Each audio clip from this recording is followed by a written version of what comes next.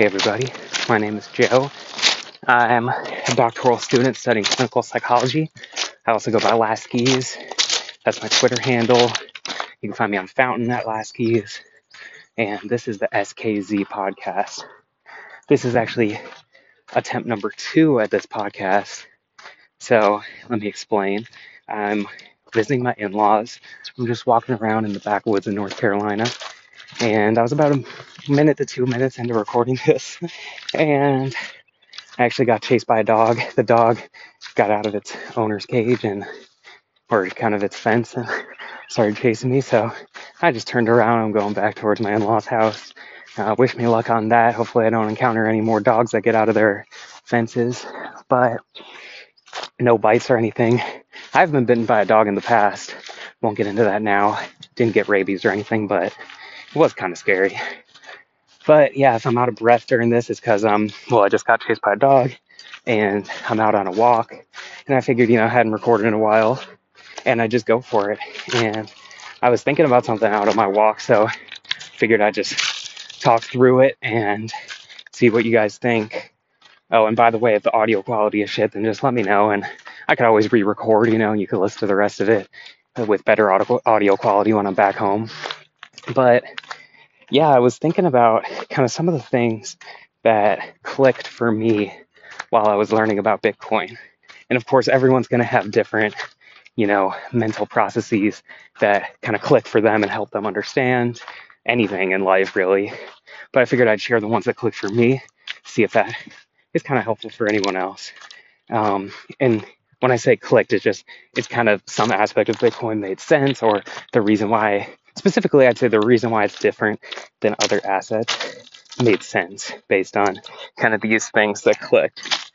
And it's not going to be super simple things like it being 21 million, because that, of course, I did see the importance of that and the finite supply. But just more almost like the phrases that came to mind or things like that really helped it kind of just cement in my brain and click. So yeah, that's what I'll be talking through today. And I wanted to start with comparing fiat and Bitcoin. So 6 things total, 2 related to fiat, actually 7 things total, 2 related to fiat, 4 related to shitcoins, because shitcoins are pretty easy to differentiate from Bitcoin. And lastly, differentiating from stocks. So to start with fiat, the first thing that really clicked for me, helped me understand why Bitcoin is so important, is that basically if money is printed or if money is created, it has to go somewhere, right? It doesn't just get kind of disappeared into the nether. I don't even know if I even thought about where it went, but I will say, several years ago, back when I was in college, I'd say I was kind of like a Bernie bro. I think I've mentioned this before, but I was a fan of Bernie Sanders. I liked his ideas. I was kind of anti-big government, or just anti the way the government was, and kind of put my faith in someone who said they were going to change a lot and provide a lot more services to people, right? But I, have come to a point within the last few years of just kind of apathy about government and just realizing I shouldn't put my trust in any politician, because I don't think any of them really have our best interests at heart. That'll actually kind of get to the next point. But everyone's self-interested to an extent, right? And if you're in a situation of power or a position of power, you're not going to just do the most perfectly virtuous thing. Or even if you were trying to, how are you going to actually execute that with all the bureaucracy and things like that? So yeah, just realizing that the money that gets printed, with Bernie's policy, for example, I know that recently when there was the pandemic and a lot of money got printed, I think we ended up doing like a $1 trillion in the United States, do like a $1 trillion, which is an insane amount of money. But, somewhere in the ballpark of $1 trillion of stimulus to individuals with stimulus checks and, to businesses, things like that. And I think that Bernie proposed a plan, or started with a plan, that was $10 trillion. That was his proposal. And we're already getting a lot of inflation, but imagine if we actually did 10 trillion instead of, 1 to 2 trillion or whatever it ended up actually being. And I forget if this was the stimulus or if it was like kind of the Build Back Better Biden plan, it all kind of blends together. But within the last couple of years, one of those kind of government packages, infrastructure bill might have been that. But anyways, just thinking like, okay, that money that's created, it has to go somewhere. And basically, it's inevitably going to go into one of two places, or essentially both. Almost necessarily it goes to both. But the two places would be either uh, it going to inflation, right? So, for example, with stimulus checks, okay, that's more money for people. I'm actually not super opposed to stimulus checks just on their face, because it is somewhat equal in a sense of everyone is getting some money. So if everyone's taxed, everyone gets the money back. It's like, well, it's almost like a tax refund or something like that. I'm sure you could find flaws with it, yada, yada, yada. But anyways, in its core, it's like, okay, it's kind of evenly distributing the money. So in a sense, there's some benefits to that. But, that's going to give people more purchasing power, and it'll lead to inflation. Or again, essentially another form of inflation would be what I would call like disdeflation.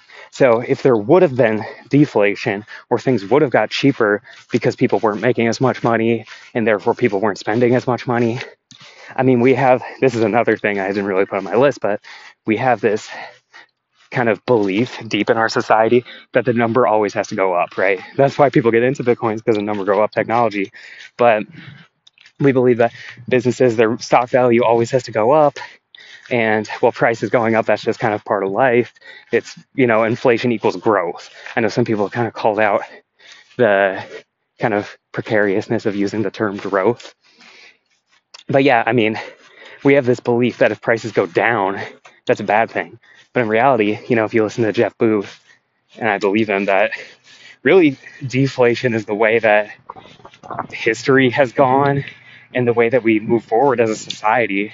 I mean, if you think like we used to have to spend 100% of our time and energy and money, basically, well, money's kind of a proxy for time or energy, but we had to spend like 100% of that being farmers, right? To just do subsistence farming. But now, I mean, I can spend $50 a week at a grocery store for my wife and I to eat pretty well. And that's maybe, I'm just ballparking. I don't really know the exact percent, but let's say that's like 1% of what we make. So we basically we had like 99% deflation in food prices, because we used to have to spend 100% of our time and energy on it. Now we can spend like 1% if you're really frugal. So yeah, but anyways, our natural course of history is deflation, but we're convinced the other way. So I'm kind of off on a tangent. This is another thing that kind of clicked for me, is that inflation versus deflation that I didn't put on the list. But when I'm talking about money printing, I mean, okay, so deflation isn't actually that bad, but we think it's bad, so we have to give everyone money to be disdeflationary, as in less deflationary than it would have been. So maybe it goes, prices go down 1% instead of going down 5%, and the central bank thinks that's great. But yeah, I mean, it's still kind of just slowing down that, in a sense, progress as a society of things getting cheaper. And the other place, so the main point I was trying to get to was that there are two places money printing can go. It can either go to inflation, as in prices going up because people have more money, they're spending it, or it can go to unearned wealth inequality. Now, I know a lot of people would emphasize, and that's why I said unearned, a lot of people would emphasize that wealth inequality will always be with us, right? Wealth inequality isn't necessarily a bad thing. We might say, equality of opportunity is a bad thing, because if someone's just completely screwed over, they're, born a slave or something like that, and there's no way to get out of it, that sucks, and that's completely unfair. But if people had generally similar opportunities, one person ended up earning more money than another person, then, that's just the way the world goes, and that's always going to be with us. But the reason why I emphasize it's unearned wealth inequality is because of the fact that people who are closer to the money printer end up getting a higher percentage of that, or, ultimately the government is creating the money and getting to decide where it goes. So, the things that government is most interested in is going to get the money. And it's not necessarily just kind of earned by someone, using their their potential, using their energy, using their time to earn more money than someone else. So ultimately, the main point is that money printing has to go somewhere, right? It's either inflation or unearned wealth inequality, and in reality, it's almost always both. So next, this is comparing Bitcoin to fiat still, in terms of just things that really clicked for me, is that when someone's in power, this thing about kind of central bankers, the Fed, when someone's in power, the only options that they have with power are corruption or incompetence, right? And a common thing people say is that absolute power corrupts absolutely. And, even that didn't really click for me in a sense before this or thinking through this, but absolute power, I used to think that, okay, if you have absolute power, you're going to be tempted by things, you're going to end up being an asshole. But it's even less of that. And this is something Peter St. Onge said, I think, on the TFTC podcast. He's probably said other places. But really, if you are in power over someone else, then you don't really fully understand that person's wants and needs, especially if it's someone you live in DC and someone lives in California or someone lives in New Mexico or something. You don't really fully understand their needs, right? So someone saying, okay, I can decide the price of money or, interest rates, things like that, because I, think this is going to be better for society. Well, even if you have the best intentions, then you're going to be incompetent because you're not fully understanding the whole system. No one does, right? So that's why free markets are so important, because free markets kind of use that collective intelligence of everyone having different wants and needs, being willing to pay different prices for things. And then we kind of have the economy the way it is based on that, right? But if there's people who think they can centrally plan, then it's not like they're all pure evil. It's just that, like, the only options are corruption or incompetence, right? Even if you're not corrupt, which I don't necessarily believe central bankers aren't corrupt, but even if you aren't corrupt, even if you have the best intention, then the only other option other than corruption is incompetence, because you don't understand someone else's wants and needs, especially when you're trying to do, the whole world or 330 million or just a state, anything like that. So let me actually jump to the one for stocks, because it kind of bounces off of that one pretty well. But I was mentioning kind of the free market using this collective intelligence, right, to price things, because everyone has different wants and needs. They're all willing to pay different amounts for things. But when it comes to stocks, now a lot of people say, the stock market or any market, there's this collective intelligence that leads to the price. So if a certain, Microsoft is, I think it's worth 200, you think it's worth 300, then the equilibrium price would be 250. We would trade there, or if there's, 99 people who think it's 300, I think it's 200. Well, the price might actually be 299. And I think I'm getting a huge discount, but maybe the 300 people are more right, and they're getting, a $1 deal by buying it for $2.99. So anyways, we think it's this collective intelligence, which it would be in a free market, right? But I really think, and I don't know if I've gotten this idea from someone, I'm sure it's kind of slipped in from multiple different people talking about the stock market, but the idea that really clicked for me and I've come to is that I don't think the stock market actually is kind of run by collective intelligence. I actually think it's collective naivete. And the reason I say that is because basically everyone in the country kind of wants to own stocks. Now that's an overstatement, right? Because only about 50, I don't remember the exact numbers, I think it's like around 40 some percent of Americans don't have any kind of investable assets. So we're talking Bitcoin, cryptocurrencies, stocks, real estate, bonds, whatever it is. They're just living off their savings, right? So those are the people who really get screwed by inflation. But anyways, where was I going with that? Oh, with the collective intelligence. So we think it's collective intelligence, right? But everyone who's, earning a good amount of money, they have enough to put away for retirement. They're told as part of the collective wisdom, or the conventional wisdom, that they should put it in the stock market. Oh, but you're too dumb. No one tells you this. But honestly, I kind of told myself this, right? Is that, oh, you're too dumb to like trade, or like you're too dumb to pick stocks. No one does that. So you just put it in an index fund that, is set for your retirement year, or you put it in a mutual fund or, an ETF, something like that. And I think that leads to things being way overvalued because no one's, if everyone has all this money in their retirement account and it's just tied up in the stock market, and no one tells them the part or clarifies the part that, well, the reason why you're doing that is because if you just have it in savings, it's going to get inflated away. You're not going to be able to buy, your dream house or be able to live off your savings for retirement. You need to put it in the stock market. So I think that basically every stock is overvalued because of that. I'm not an expert, so I can't tell you by how much, but that's just my idea that's the thing that clicked for me there of Bitcoin versus stocks is that I think the stock market is really, we think it's collective intelligence, but it's really more collective naivete. Now, you could maybe say the same thing about Bitcoin, right? Okay, I told some of my siblings to put money in Bitcoin. They don't really fully understand it. They just ape in, right? But those are the people that would get shaken out when there's, a 90% drawdown versus the people who really understand Bitcoin, have that collective intelligence, are more so the people that understand its value properties compared to these other assets and want to hold it. Now, those are the two for fiat, one for stocks. And just while we're on stocks, I will say that I really still kind of struggle with comparing Bitcoin to stocks when people ask me.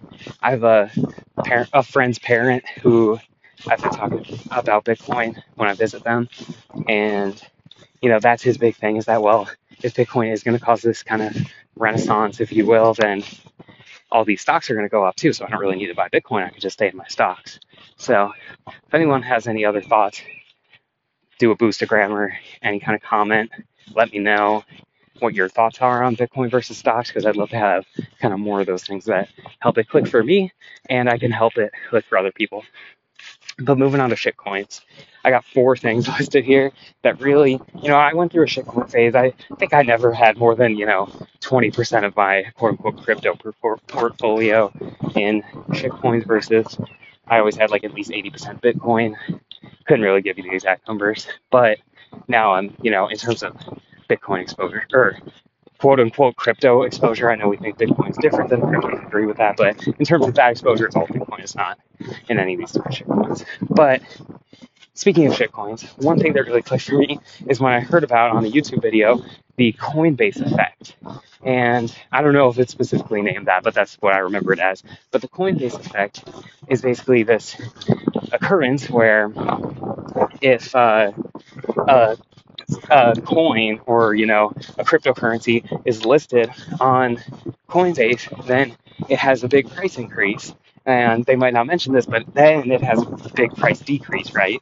And this is because once it's listed on Coinbase, then it's exposed to all these new people. They kind of ape in without understanding it, and then once I understood this part is what clicked, is that VCs, venture capitalists, were just dumping their, pre-mined coins on these people and making a bunch of money. That's why the price went down.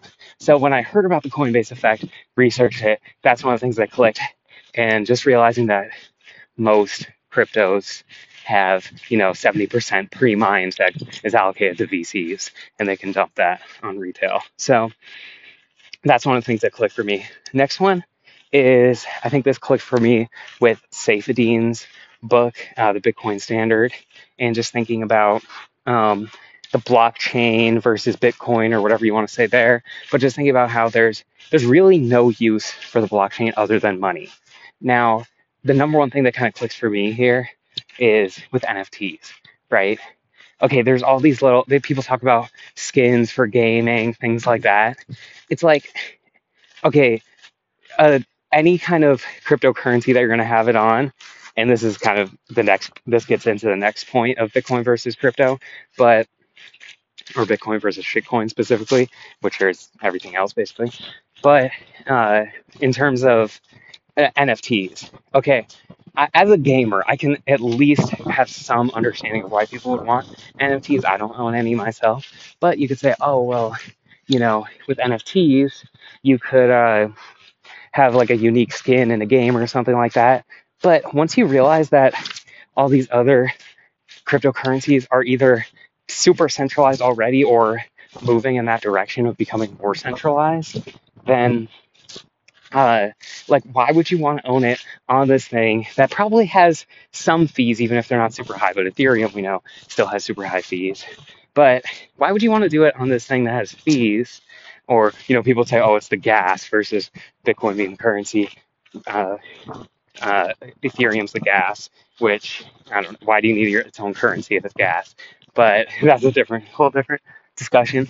But anyways, with NFTs, it's like, why would we need it on this centralized blockchain that's slower and has some fees associated versus if I just have it on my like Microsoft account, which, okay, it's still centralized, but you know, it's going to be like fee free if I want to trade it to my brother who also has a Microsoft account. Because, if the other blockchains are centralized anyways, then you're not like losing anything by doing Microsoft instead of a blockchain. That's not Bitcoin. So, anyways, just that clicking for me of like, I'd way rather, if I ever wanted an NFT of some sort, I'd way rather own it on Microsoft or World of Warcraft or something versus like on some blockchain that honestly might become outdated or irrelevant in a few years. So I got two more things related to things that kind of click for me with Bitcoin versus shitcoins. Next one is this idea that decentralization is a spectrum. Now, I couldn't tell you who the guest was, but this was, a year or two ago on What Bitcoin Did, Peter McCormack's podcast.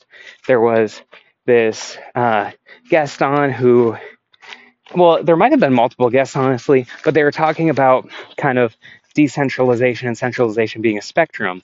And Peter was saying, no, it's really more black or white. And I think he was arguing that just in terms of people use this idea, oh, decentralization is a spectrum, to say, well, okay, of course, Bitcoin is more decentralized than we are, but there's, 100 different nodes here. So that's pretty decentralized. So our cryptocurrency, Ethereum or whatever it is, decentralized enough. And it's kind of a spectrum, and we're not as decentralized as Bitcoin. But one of the things that clicked for me, I will say, I do think decentralization is a spectrum. Like if you just had to ask me, because I think most things in life are a spectrum, right? If there's 10 nodes, that's more decentralized than one, but maybe not very much. But anyways, I think one thing that stuck for me that Peter mentioned in this regard is really it matters your direction, the way you're moving. And I think Bitcoin is always moving towards being more decentralized because, for example, in the block size wars, when there was a question of should we increase the block size, but that'll decrease centralization or, increase centralization or decrease decentralization because fewer people would be able to run nodes. Well, the one that kind of won out is the one that can run more nodes, which is just Bitcoin, not Bitcoin Cash, versus anything that's proof of stake, which obviously includes Ethereum now, is moving towards centralization because it's basically recreating our current financial system where people who are rich can stake their money, quote unquote, or tie it up and get money back for it versus, proof of work. You have to actually spend money to be able to mine Bitcoin and use energy that's connected to the real world. It's not just all, you have like Lido and 5 other Ethereum, services or whatever, having like basically all the staking going on. I'm not a big expert. I haven't really followed Ethereum in a while, but that's my understanding. I'm sure someone could argue better than me. But anything that's proof of stake, I would argue, is moving closer to centralization versus Bitcoin's always moving toward decentralization. So that's one of the things that clicked for me. The last thing is, and it kind of goes back to this idea of no use for blockchain, but I guess the sentence that clicked for me is if you have a business idea, then why would you need to invent your own currency related to it, right? Like and honestly, I think this kind of goes on with stocks too, right? Some stocks, increase their supply or decrease their supply or give more out to employees versus other stocks, as incentives. So stocks are kind of their own currency that the CEO or CFO or the board, they're kind of like setting a monetary policy, which I don't really like about stocks. But anyways, shitcoins are obviously a lot worse about this. I remember this is honestly the day that it clicked for me, is I had a friend who we were both kind of into crypto, I will say. And he was definitely more the crypto bro. I was the guy who was like, I'll dabble in this, but I'm mostly Bitcoin. And I remember he showed me one called Bancor, and he was like, oh, I saw you. It was BitBoy Crypto, right? Which I'm sure BitBoy was just pumping his own bags with this. But he saw a BitBoy video talking about this Bancor coin, like Bancor. And I was like, okay, let me check this out for you just to look into it. I saw that it has like a 50% inflation rate per year or something, like for the foreseeable future. And I just pointed that out to him, and I'm like, do you really want to be in a currency that has a 50% inflation rate? Like, how are you going to make any money on that? And there was another one, I want to say it was like Pancake Swap or something like that, where I remember you could earn 100% interest if you like staked it here or whatever. I'm like, oh, that sounds really good, but that means the inflation rate must be at least 100%, right? If they're paying out 100%. I didn't look into it that deeply, but yeah, it's just that idea, like all these coins, why do you need to create a coin that has its own monetary policy when there's already Bitcoin that has an unchanging monetary policy, and it just is what it is. It's set in stone. If you have a business idea, you know what, even if it is selling NFTs, which, some ordinals or whatever, honestly, I'm fine with that. I mean, like, just it's built on Bitcoin and it's selling uh, NFTs. It's selling a product using Bitcoin in a sense. I know there's more nuance to it with the data usage and stuff like that, but like to me, it's well, okay, it's another product that you can buy on Bitcoin. There's plenty of products I'm never going to buy, like I don't know, um, makeup or something. I'm a guy, right? So I don't need to buy makeup. But if someone wants to buy makeup using Bitcoin, that's great. I'm good on them. I'm probably never going to buy an NFT, but if someone's going to buy an NFT on Bitcoin, good on them. They're using Bitcoin to buy it versus some shitcoin or something. So, anyways, that was kind of a tangent there, but the basic idea is that if you have this business idea, such as selling NFTs, why not do it on Bitcoin versus doing it on some stupid shitcoin that has its own monetary policy that, the 100 people on a Discord for Solana or whatever can all change the monetary policy if they want to. Or if Vitalik really wants something, I'm sure it will change. Yeah, another mini thing that kind of clicked for me, I didn't include on the list, that if you have a roadmap and you're not decentralized, right? So Ethereum has this roadmap of, okay, we're going to change this way in 2024. We're going to have this upgrade in 2025. If you have that, then there's some central party coming up with that roadmap. So it's not decentralized. So I don't understand how any cryptocurrency, it's just false advertising to say it's decentralized other than Bitcoin. So anyways, that's what I got for you today. That's the list of different things that clicked for me. So just to kind of read them through to summarize, the two that clicked for me for fiat, money printing has to go somewhere, and it's either inflation or unearned wealth inequality. Number two is the only options with power are corruption or incompetence. When it comes to stocks, collective intelligence has turned into collective naivete. And when it comes to shitcoins, the Coinbase effect, the no use for a blockchain other than for money, decentralized as a spectrum, and if you have a business idea, why invent your own currency related to that business idea? So anyways, this is kind of a longer episode. I wasn't sure if it was going to be longer or shorter, but I think I kind of went on some tangents. But let me know if you enjoy this one. It's a little different than my previous episodes. The audio quality might be worse. Didn't get chased by a dog for the last 29 minutes, which is really great. And I'm going to try to avoid that area when I'm walking back. So anyways, I hope that you enjoy this, and please leave me a boost and a comment if you have any thoughts or if there's anything that clicked for you based on this video, or if you have other things, especially in the stocks category, that could kind of help it click for you. I didn't go over bonds, so you could go over bonds if you want to, or any kind of other asset class I'm not thinking of. I guess I didn't cover gold too. That's another good one. So if you have any ideas of how Bitcoin is differentiated from these other asset classes, leave it in the comments. I'd be happy to read it in the next episode. And I actually forgot to mention this, but I think, I don't know if the name is pronounced Pies or if it's Margot Piez, basically, but it's Piez on the Fountain app, left me a boost. I'm not looking at it right now. As I said, I'm out on a walk, but I think she said something about this being signal, and this is the way, which she's been doing on a lot of podcasts, such as What Bitcoin Did, and, Marty Bent and Matt Odell's podcasts. So I really appreciate you for leaving me a boost. Anyone else who leaves a boost, I'd be happy to shout you out on a future episode, especially for this one, because I think this could be more interactive and you could, give me some feedback on it. So let me know, and have a great rest of your day.